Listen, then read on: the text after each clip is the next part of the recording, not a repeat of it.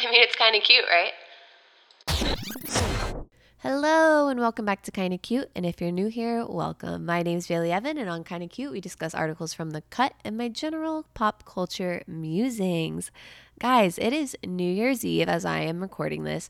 I hate New Year's Eve, not a fan. I don't like staying up till midnight. I don't like wearing a tight dress. I do love glitter and sequins and drinking, but I don't like big crowds. All in all, it's just not great. It's a trash holiday, but I am very excited that I don't have work today or tomorrow. So, applause for that.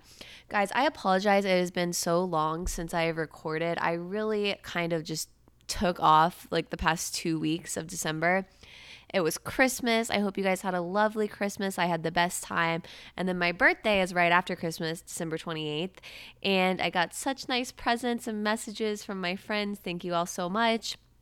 But if you really want to give me a good birthday present, why don't you go on and rate my podcast wherever you listen to it, or in particular on Apple Podcasts. And if you go to ratethispodcast.com/kindacute, it can walk you through the whole process. So again, that would be a really great belated birthday gift if you haven't reviewed the pod already. And considering that I've been a complete slacker for the past 2 weeks, it's probably time for me to get into the show. Also, but before I move on from my birthday, it is Capricorn season, so I hope you all are thriving. Saturn is ruling us right now in this Capricorn season of life. I thrive during Capricorn season until January hits. So for those, like, there's like a good week where I'm like, yeah, and then I hate January. Maybe that's also why I hate New Year's Eve. It ushers in January, which I'm not a fan of. Anyways, also, some of this news might be a little old because some of it was stuff I was going to do when I was going to record 2 weeks ago. In my defense, my computer broke and I just got it fixed this morning. So part of it was due to that. Just to give myself a little out there. It was completely broken. Kenzie can vouch for me. It was broken, right, Kenz? Pretty much. It was stuck on a one black screen and it wouldn't do anything. Well, you blamed me, so you know what? Oh, okay, she's canceled from this podcast. Excuse you. Okay, so our first thing of the day, the Lizzie McGuire reboot is no more. And I talked on here how excited I was about them doing a reboot of it. We talked about how there was some things up in the air because Hulu wasn't allowing them to take the creative direction they wanted to it because it was like going to be a little too risque. But it's like, come on, Lizzie's 30 at this point. I don't think they wanted her referencing sex or anything along those lines. And so Hilary Duff posted on her Instagram a little while ago and basically was like, yeah, it's straight up not happening anymore. It really couldn't take the direction it like I needed it to take. And it was a really nice message. She's like, I loved Lizzie as much as you guys love Lizzie, and I was so excited to reprise that role, but it just wasn't right. So who knows? It's off the table for now. Maybe in a year from now things will be different. I don't think COVID occurring with all of it helped, so we'll see. In this time since I've spoken to you, Evermore, the second Taylor Swift album of her folklore sisterhood, came out. I almost feel too far removed from when it first came out to even talk about it right now. Like, originally I was going to do like a mini track by track review, but I just don't have it in me. Um, but maybe we'll revisit that. Maybe when she releases her third album, which she's now like backtracking and saying that it's not going to happen, when people started getting crafty and thinking that the next one was going to be called Woodvale. I still think there is a third, like there's going to be a trilogy in this album thing, but I think she was like, oh shit, people are on to me. So she might end up changing the name or the release date, but this doesn't feel complete right now. Evermore feels very much like the center of a trilogy. And I really liked Evermore. I actually liked it more than Folklore. Like, there was more songs on it that I didn't want to skip, you know? I don't know if everyone feels that way. I definitely felt that way. Things I've been watching lately. I watched Bridgerton. We are on episode 7 of 8. And I think we finished episode 7, so we just have one left. And you know, I have my complaints about it. Everyone's like raving about it. I find Daphne very unlikable. I find the plot infuriating at times. I am not a historic romance fan, and some parts of it just watch very like what I imagine an historic romance is like. And that's not my cup of tea. My little sister Danny, I'm sorry to out her on here, but she is a huge fan of historic romances. She gifted me one once that I still haven't read, but like I feel like I need to, just to kind of understand that world better. I don't know. The show is fine. I'm a big Shonda stan. I love sort of the modernization of it, and I love how they use pop songs and they do string arrangements of it. That's all cool. But overall, did I watch it, almost all of it? Am I going to finish it? Yes. Not my favorite. Okay, so next up, also in this time, Ariana Grande and Dalton Gomez got engaged, and everyone says he looks like this like B-side version of Pete Davidson, or maybe like an improved, cleaned up version of Pete Davidson, which I think is true. I don't really have much to say on it. I mean, I'm happy for her if she is happy. I hope this one ends better than the Pete Davidson engagement. I actually really like her ring. The pearl, people are saying it came from her grandfather, that her grandma had originally had made into a ring, and then Dalton had it made into the engagement ring. And because celebs have so much money, I like when they do something a little bit off kilter, like instead of just having a huge rock. So I like that she has a huge rock and it's kind of offset, and then the pearl next to it. I'm into it. And speaking of Ariana, I watched this ridiculous movie the other week on Hulu. It's called Spree, and it stars Joe Keery, who plays Steve Harrington on Stranger Things. And the reason I'm saying that Ariana Grande is a segment or segue into this story is because randomly Frankie Grande is in this movie, and then in the same scene as Frankie Grande, it's Lala Kent and Misha Barton, which are two people I never thought I'd see in a scene together, but I really loved it. It caught me so off guard, and I love Joe Keery, and he plays this very unhinged guy.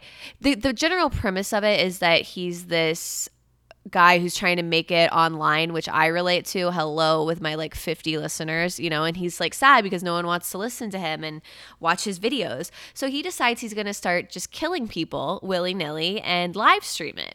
I don't relate to that part, but some of his victims end up being that threesome I just talked about.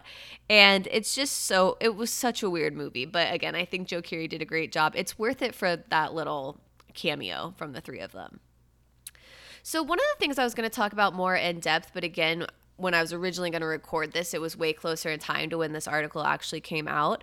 It was The Journalist and the Pharma Bro. So I don't know if you guys have heard about it, but Martin Shkreli, I don't know how to say his name, Shkreli. He was the guy who was, increasing the price on pharmaceuticals, and then he was jailed for fraud. And one of the people who covered his story for Bloomberg News, her name is Christy Smith. And throughout this process of interviewing him and following his story, she falls in love with him. And so there was this whole tell-all kind of an Elle where she comes out and admits that they had a relationship. And the woman who wrote the article in Elle, the reason she got the story is because she worked at like on the same beat as Christy Smith did. She worked for New York Times, but they would cover things from the same courthouse. And so they had like a little desk and a station at the courthouse together, and they became close that way. And she kind of had this idea that there was something more between the two of them. And so she finally convinces Christy to give this story. And it's so fascinating because Christy comes across as, I think, very smart and not someone who would have the wool pulled over her eyes. But as the reader, you're kind of like, how did it come to be that she seems like she was had the wool pulled over her eyes by this guy? Because she is so convinced that he's in love with her, and they kiss for the first time in jail. And they've never hooked up like beyond that. It's just they haven't had like a conjugal visit. Isn't that what it's called? So it's just fascinating because she left her husband. She like just upends her whole life because she's in love with this Martin dude who's just kind of seems like a smarmy scumbag. But she's like, what you see of him in the public eye isn't really how he acts, and it's not how we acted together, and it wasn't the face he showed me. But then the real kicker at the end of the story is the writer of the Elle article reaches out to Martin in jail for a comment on the article. And apparently he just wasn't very responsive. And the only thing he says is basically like, I wish her well, but, nothing more is coming from this. So he says, Mr. Shkreli wishes Miss Smith the best of luck in her future endeavors. And that's all he says. And then she just like is kind of devastating, and she's her eyes are wet, her voice is quavering, and she says she will continue to wait for him while he serves the remaining years of his sentence. I'm going to try, she says. I'll be here. So I just thought this whole story, it's definitely worth reading the whole article. And then The Cut did another article where they talked to the author and asked her how she got the story and just kind of her thoughts and takeaways from it. So I think reading those in conjunction with each other is well worth a read. Moving on, let's go to something a little lighthearted to kick off this new year. This is called 2020 Was a Year for Short Kings by Sangeeta Singh Kurtz. Now, last year we recapped the big boys of 2019, so let's get into the short kings this year. And this is how Sangeeta describes a short king. She says, naturally, they'll be under 6 foot, but you'll notice the short king's regal comportment before anything, and the way the big dick energy suggests an intangible charisma. The short king's height only compounds their magnetism. So here's the cuts list. So first off, they have Paul Mescal of Normal People and his sexy chain necklace. They say that he's one of the more prominent short kings of the year. Now, I only watched one episode of Normal People. I couldn't get into it. I definitely see how he is very attractive. Just like wasn't vibing with that show. Didn't really like the girl character. Wasn't into it. Maybe I should have given it another chance, but honestly, there's just too much TV to watch. I can't be bothered. If I'm going to suffer through 8 episodes of Bridgerton, I can't watch all of Normal People, Next up, Dr. Fauci. He stands at a slight 5'7", but apparently he played basketball in high school, and it didn't stop him from being a feisty point guard in short shorts and striped socks. Ay, ay, ay. Then we have Quavo, a 5'10" king. And it describes how he had a beautiful 2020. He found love after sliding into the DMs of rapper Saweetie. I had no idea that Quavo and Saweetie were a thing. And apparently GQ did a profile on them, and she says it's one of the loveliest reads of the year. So how the fuck did I not know about this? It's what I'm going to go read immediately after I finish this podcast, and I hope you do as well. Then we have Big Baby next on the list. Now, this was just a viral video of a big baby who looked like a full-grown man. I didn't find it particularly cute, but to each their own.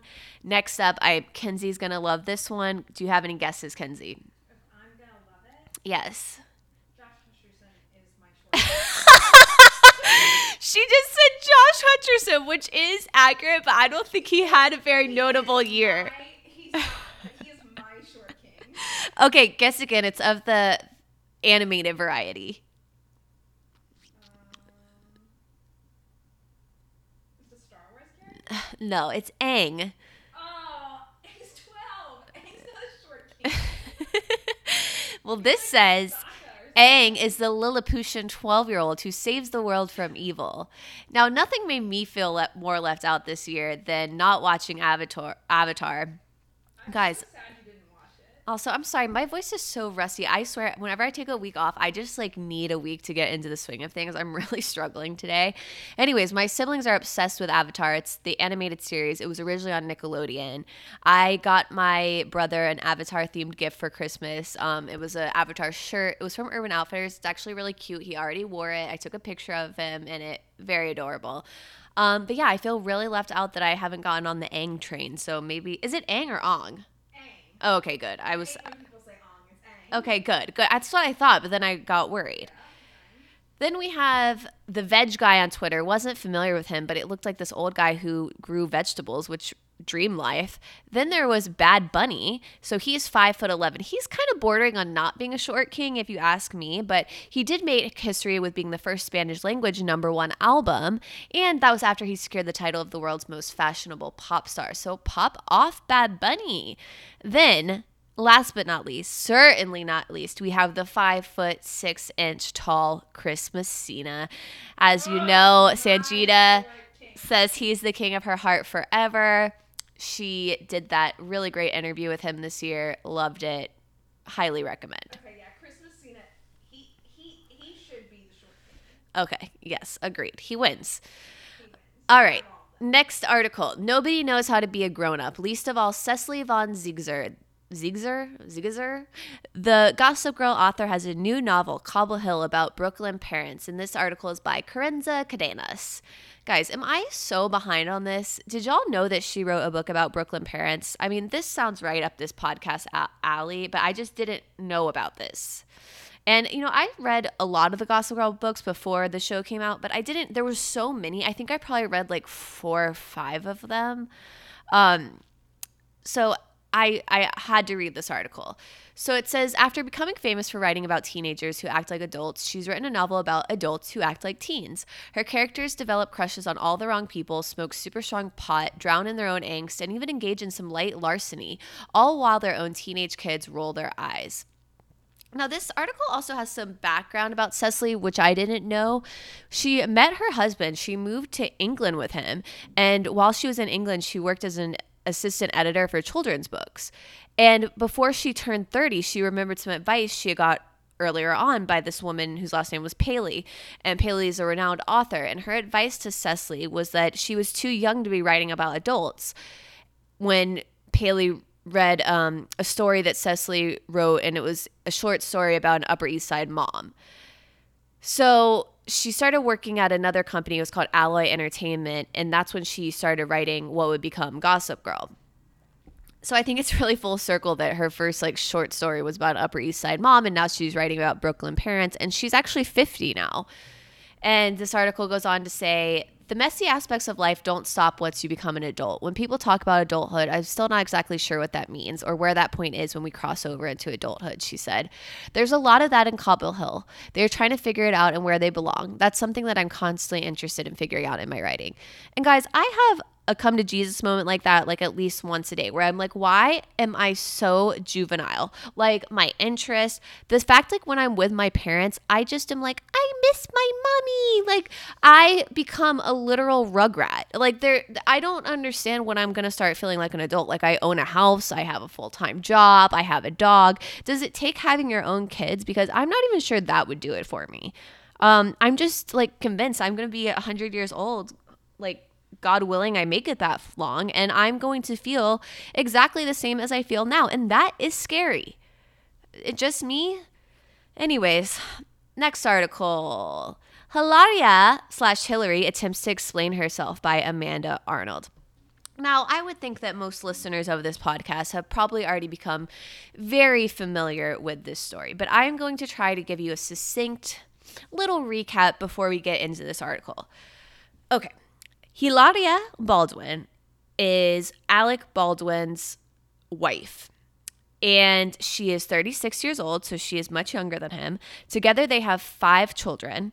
So she's notorious for popping out children very quickly and then bouncing back with her post-pregnancy body. She's vegan. She does a lot of yoga. She's always taking pictures on Instagram, with her hot bod and in these yoga poses. So sort of annoying, I'm sure, for anyone who has given birth or people like me who haven't given birth but look like maybe they have. So I don't know how she bounces back so quick. Maybe it really is that vegan diet. Who knows? So there was kind of a convergence of events that happened here. But Amy Schumer posted an Instagram kind of mocking Hilaria Baldwin and making a joke about her body bouncing back after a baby so quickly. Then Hilaria did a response to this. And in the response, people started noticing that her accent was kind of not there. What she normally has is kind of a Spanish accent. And people are like, it just doesn't sound like her normal accent in that video. Now, around the same time, an anonymous... Oops, sorry.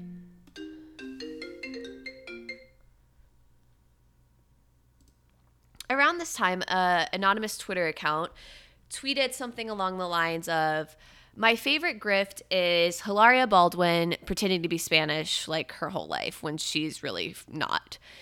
And then Tracy Morrison, who's kind of known as uncovering shady shit on Instagram. Some people are very for her. Some people are very against her because she's kind of controversial. Tracy Morrison is. She did this whole story highlight explaining why Hilaria Baldwin is not who she says she is. And she tracked it back saying that she grew up in Boston. Her name is actually Hillary Hayward Thomas. Her parents are not Spanish. Her parents, one was a lawyer, one worked in journalism, I believe, or it was a professor. They did travel to Spain when she was younger, but there was no like actual Spain connection between Hilaria. Like there was nothing that would make it so she has a English or a Spanish accent. And people from high school started tweeting and saying, you know, I knew her growing up. We did ballroom dance together. She definitely did not used to have a Spanish accent, and she definitely used to go by Hillary. So everyone was just kind of like, what the hell is going on? And then they were uncovering all these like clips of her. So if you've seen jokes about cucumbers, it's because there was a clip of her on the Today Show where she's like, oh, how do you say in English cucumber? You know, and it's like, okay, what? Like you grew up in Boston, honey. And again, I totally get just having like a brain fart and not knowing the word for something, but it's very clear she's speaking in an affected accent in these videos of her talking. So everyone kind of thought, okay, she's probably just going to let this go by the wayside and nothing's going to happen. But then she gives this this interview to the New York Times. And in it, you know how I talked about the anonymous Twitter user who initially said that tweet about her favorite grift story? Well, that girl is still anonymous, or guy, because they're worried about Alec Baldwin freaking out on them and punching them in the face because he is known as being volatile. Like he left that crazy voicemail on his like 9-year-old daughter's thing, calling her a sloppy pig or something like that. He got in fights with paparazzi. He's known as just being kind of problematic. So I do not blame her for being scared of him. Okay, so the cut recaps this New York Times article, and it says, unlike her backstory, Baldwin's new defense does not waver. In the interview, she claims that she's always been upfront about growing up in Boston and that she's not to blame for all the misconceptions about her heritage. As for all the evidence to the contrary, including 2 cover stories from Hola magazine that call her a native Spanish speaker, well, she says she didn't read them, so she couldn't have corrected the record. The prolific Instagram user who frequently shares baby photos and workout routines with her 879K followers also periodically returns to the idea of boundaries and privacy and explaining why she hasn't, for example, publicly spoken that much about her upbringing and parents, Catherine Hayward and David Thomas. So that was the other thing, is that she gave these interviews with Hola magazine, and all of her kids are named Spanish names, and even on her agency little blurb, it identifies her as being Spanish, and she's like, oh, well, I just didn't read that either. And it's like, are you kidding? And she's like, oh, I don't do a lot of work. I think it's with CAA. She's like, I don't do a lot of work with them anymore, so I don't know. And it's just like, honey, what? Like, I think people maybe would be more receptive to her if she was just like, yeah, you know what? I fucked up. That was like kind of appropriative of me. I just really respect that culture, but I shouldn't have like tried to make it my own in a shady way. But that's not what she's doing here. She's just digging that hole. So she also declined to specify how much time she actually spent cumulatively in Spain. And to the Times, she says, I think it would be maddening to do such a tight timeline of everything. You know, sometimes there was school involved, sometimes it was vacation. It was such a mishmash. Is that the right word? I mean, again, the vagueness of it. I think instead of saying like, oh, I don't want to give this tight timeline, she could have just been like, oh, I spent a few years there, here, you know, here and there, like during this time of my life. I don't know, something. Like she's just, again, like the foot in the mouth. And then when she is trying to explain why she says going home when she's talking about traveling to Spain, which to be fair, her parents and her older brother did both move to Spain and now live there. And they moved in like 2011, around that time. She says this: home is where my parents are going to be. If my parents move to China, I'm going to go to China and say I'm going home. And I mean, that raised a few eyebrows with everyone. Because, you know, I do always say I'm going home when I go to my parents, but it was also like my childhood home that I grew up in most of the time I lived there. Like, it's not where I was born, but from the time I was in like second grade till I went to college, I lived there. So I don't know. It's just, to me, it's so clear that this was a ruse she was putting on. Like, nothing describes why she has this fake accent. Like, you had English speaking parent. Not only are her parents American, they are like Mayflower Americans. Like, their American legacy goes way back. They are not like recent immigrants. Her grandparents aren't recent immigrants. No. She is like deep in the Mayflower, John Smith ass American. So that's that. Should we do one more article, guys? Okay, why not? This is just a short little blurb I wanted to tell you guys about because I was not aware that Jay-Z had made a luxury weed brand. So when I saw that Sanjita had an article called "Is Jay-Z's Luxury Weed Any Good?" I wanted to see if it was. So the brand is called Monogram, and she says it's fancy and that appealed to her because she likes fancy things, which I also do. But it's $50 a joint. Like, holy shit, I could buy a whole bottle of tequila with that. That is my drug of choice. So she describes it as a luxury weed. The packaging's very sleek and minimal and black, which I did like. There's pictures of it in the article. It's very, very cute, very millennial. And she tries it. They try all the different types. There's this one that's like kind of fat. It's like a fat weed thing, and it's shaped like a cigar almost. I feel like that would knock me on my booty. But her and her boyfriend and a couple friends, they all try it. And this is her overall review. She says, while not the best weed they'd ever had, all of the testers agreed that Monogram's products were excellent and made for an opulent smoking experience that would be worth the occasional splurge. I'd certainly recommend it as a tasteful weed gift for the smoker in your life. So for any of you guys in states that legalize recreational weed use, try it out. Let me know how it goes. Now on to legit shit for the day. Guys, this is something I got as a Christmas present and I have been loving them. They're from the brand Staud, if I'm saying that right, Staud. They make those very cute little purses. Kendall Jenner loves their purses. They have this pack of silk masks or satin. They're very soft. They feel like silk. They each come in their own little color coordinated matching bag. We got them for Christmas and we all split them up among us, which I think is a great way to do it because it's like $95 for a pack, but you get 10 or 12, I think, so you can split them up amongst people and they only come out to being, not very expensive per each mask. And they really are nice. They have little holes to put in your little mask chain. So I just want to point those out to you guys. I will, of course, link them in the show notes. Thank you for coming along on this somewhat of a struggle bus episode with me. Here's to 2020 being that year that I go full time with this, put in the work, stop being a lawyer, just trying to, oh, did I say 2020? Okay. We're manifesting 2021 to be the year that this podcast really pops off. So share it with your friends if you like it. If you didn't like this episode, maybe give another one a try. And I will see you next week. Bye.